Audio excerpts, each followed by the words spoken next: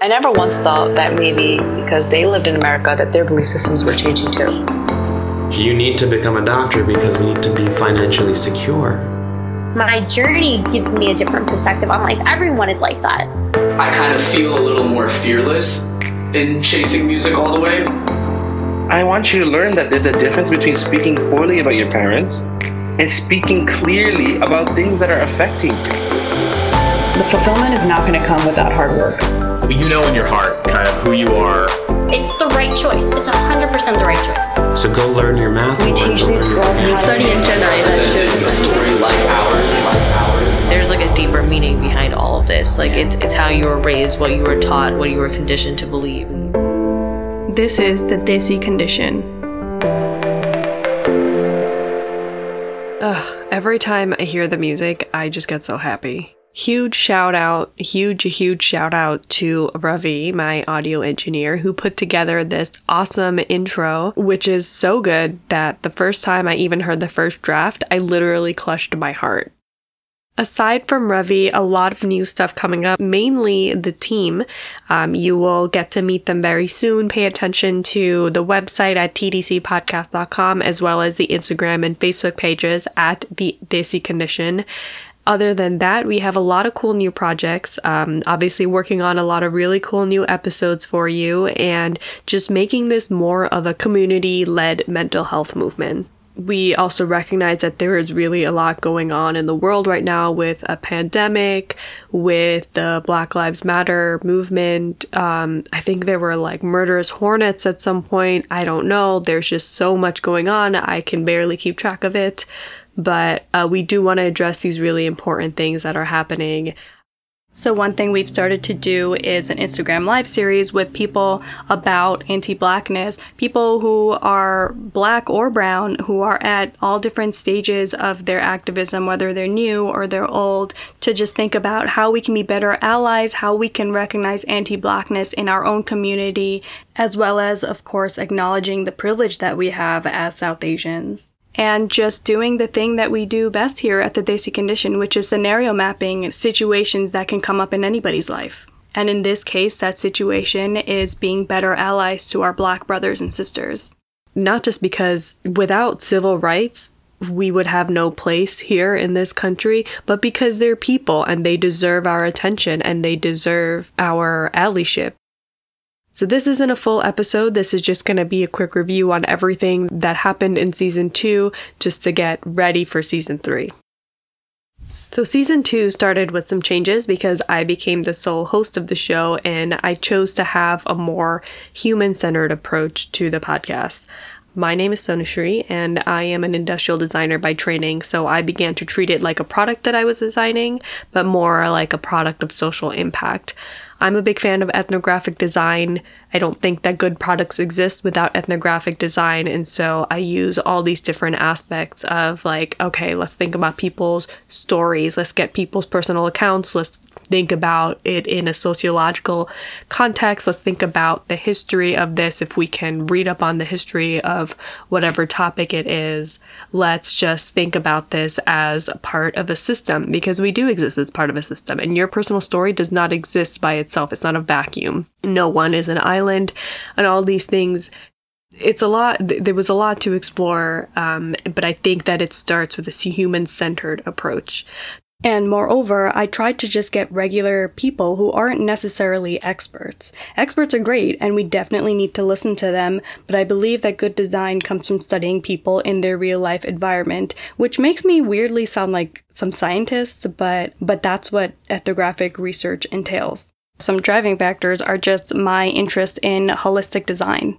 Season 3 would go on the same trajectory, but with even more outreach. And I now have a team, like I mentioned before, to support these efforts, which means a lot more content, not just in terms of episodes, but also in terms of blog posts, submissions, and outreach.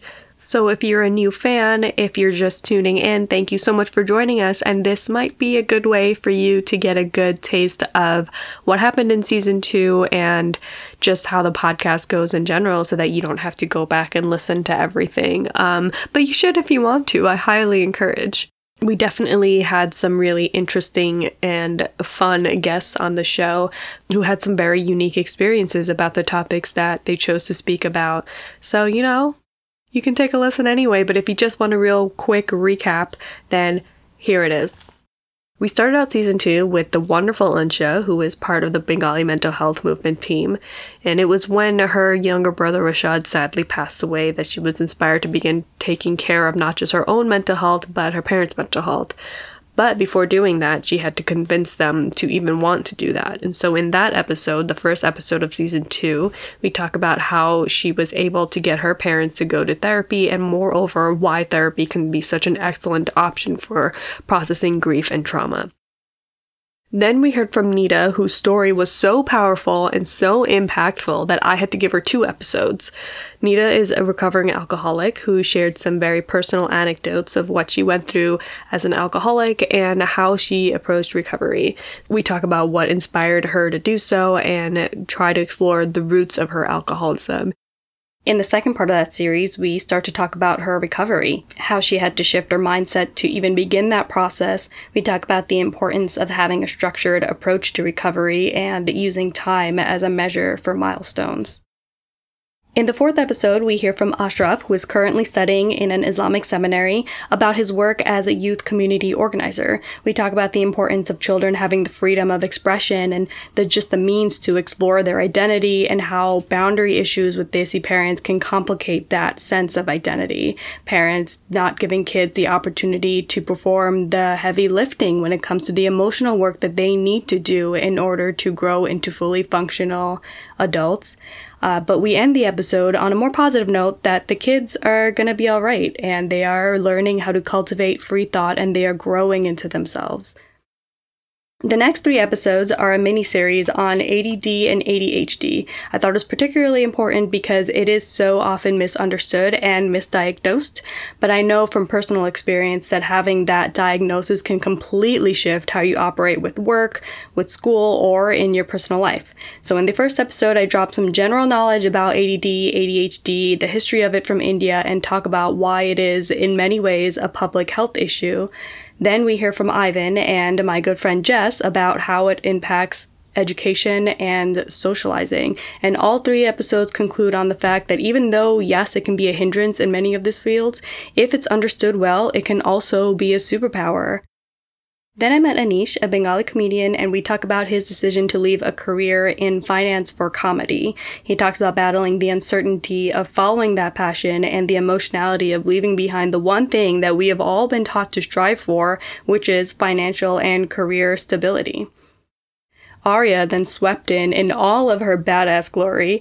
Arya is a woman out to save the world from child marriage, starting with Bangladesh. She is the founder of the My Soli Foundation, and she tells us of her mother's story as a child bride and how her mother was the inspiration for the nonprofit that she started. My Soli teaches girls how to find economic freedom, how to follow their dreams, and to be entrepreneurs that don't have to be held financial hostage by getting married or getting married too young. Then we meet Naveed, who is a bona fide rock star. Naveed leads a double life as a musician and a mechanical engineer, and the episode was not just about South Asian representation in rock music, but just the feeling of being constantly attracted to something so much and with so passion that you have no choice but to follow that call. We talk about his journey with his band In Loving Memory and about how he balances that with his profession as a mechanical engineer, as well as being one of the only brown people in that field of music. He's a Renaissance man, ladies. After that, we talked about a type of heartbreak that I think deserves just as much attention as romantic heartbreak, called platonic heartbreak. It was my first ever mailbag episode and probably my favorite episode because just so many people are in it, being raw and vulnerable and strong and brave. We talk about all different kinds of friendships and reasons why they ended. And what does this have to do with being Desi? Great question. I think just the fact that our parents' friendships often look so different from ours. Think about nosy aunties and uncles that we all know. Think about the community that is at your temples and churches and masjids and whatever, that's the example of friendships that we have, and they're often through a filter. But if that's the example we have, how do we know how to find the real people that we can just shoot the shit with and be really, really real with, no filters necessary? Then I met the wonderful writer Vaidehi Gujjar, who talked very openly and very honestly about having anorexia, and I joined in the conversation as well with my own experience with eating disorders. And instead of calling it eating disorders, I called it why eating disorders. We think about the roots, where they came from, how there can be underlying conditions like depression and anxiety and things that can just contribute to and exacerbate eating disorders. And we talk about why they can look a little different among South Asians due to cultural stigmas and expectations, and as well as the treatment and recovery process. Eating disorders in general are fairly new in terms of recognition in South Asia, and we frame the question of why it's difficult to predict the future of eating disorders as it pertains to desis. In the next episode, we meet another writer, an author, Sabreeth, who talks very openly about what it's like to be raised as a Punjabi woman in the US of A. She tells us of a powerful story of her relationship with her father, who was very disappointed to have a firstborn daughter, and all the things that brought them back together after many, many years. The greater narrative in the story is, I think, the relationship between being a female and just the love that you receive as a female. I think love is often predetermined and portioned for females because females are not expected to carry too much familial responsibility beyond that of the typical household ones. We talk about history, art, and writing, and how even the narrative of love has been shaped by men in the arts, and maybe love is a greater question for females because of this.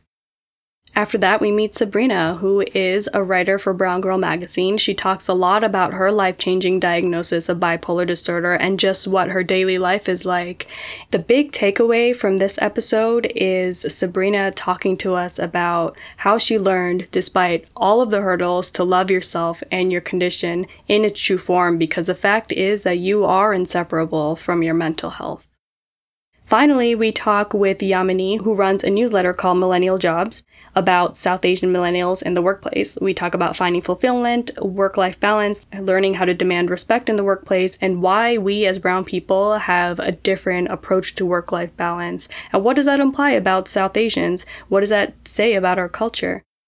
So that was the last episode of Season 2. I think what I really like about the theme that I had in Season 2 is that they all look into personal stories and they're all very relatable. They all add something to the conversation because it's not just about educating on mental health conditions, it's also about asking these deeper, meaningful questions, like why did this happen in the first place? What are these feelings? Where do they come from? Where do these behaviors come from? Can we find the answers in our cultural background? Is it in our families, in our upbringing? What about our history? What's the history of this condition? How can generational trauma affect these questions that we have surrounding identity and mental health? And what is the Desi condition? We'll keep thinking about that in the next season. I had a blast in Season 2, met so many cool, interesting people, and I am so excited for Season 3 and all of the new people that you guys are going to meet and all of the new efforts that we're going to make as a team now to make mental health more accessible and more understandable and add to this concept of emotional education that I talk about all the time. So I hope that review was useful for you. I hope if you're new that you continue to tune in to Season 3. In the meantime, you can stay up to date with what we're up to on Instagram and Facebook at The Desi Condition. You can email us at thedesicondition@gmail.com or tweet at us at TDCpodcast_. The first episode of Season 3 will be up very soon. Keep an eye out for it on the social medias, and we'll talk to you then.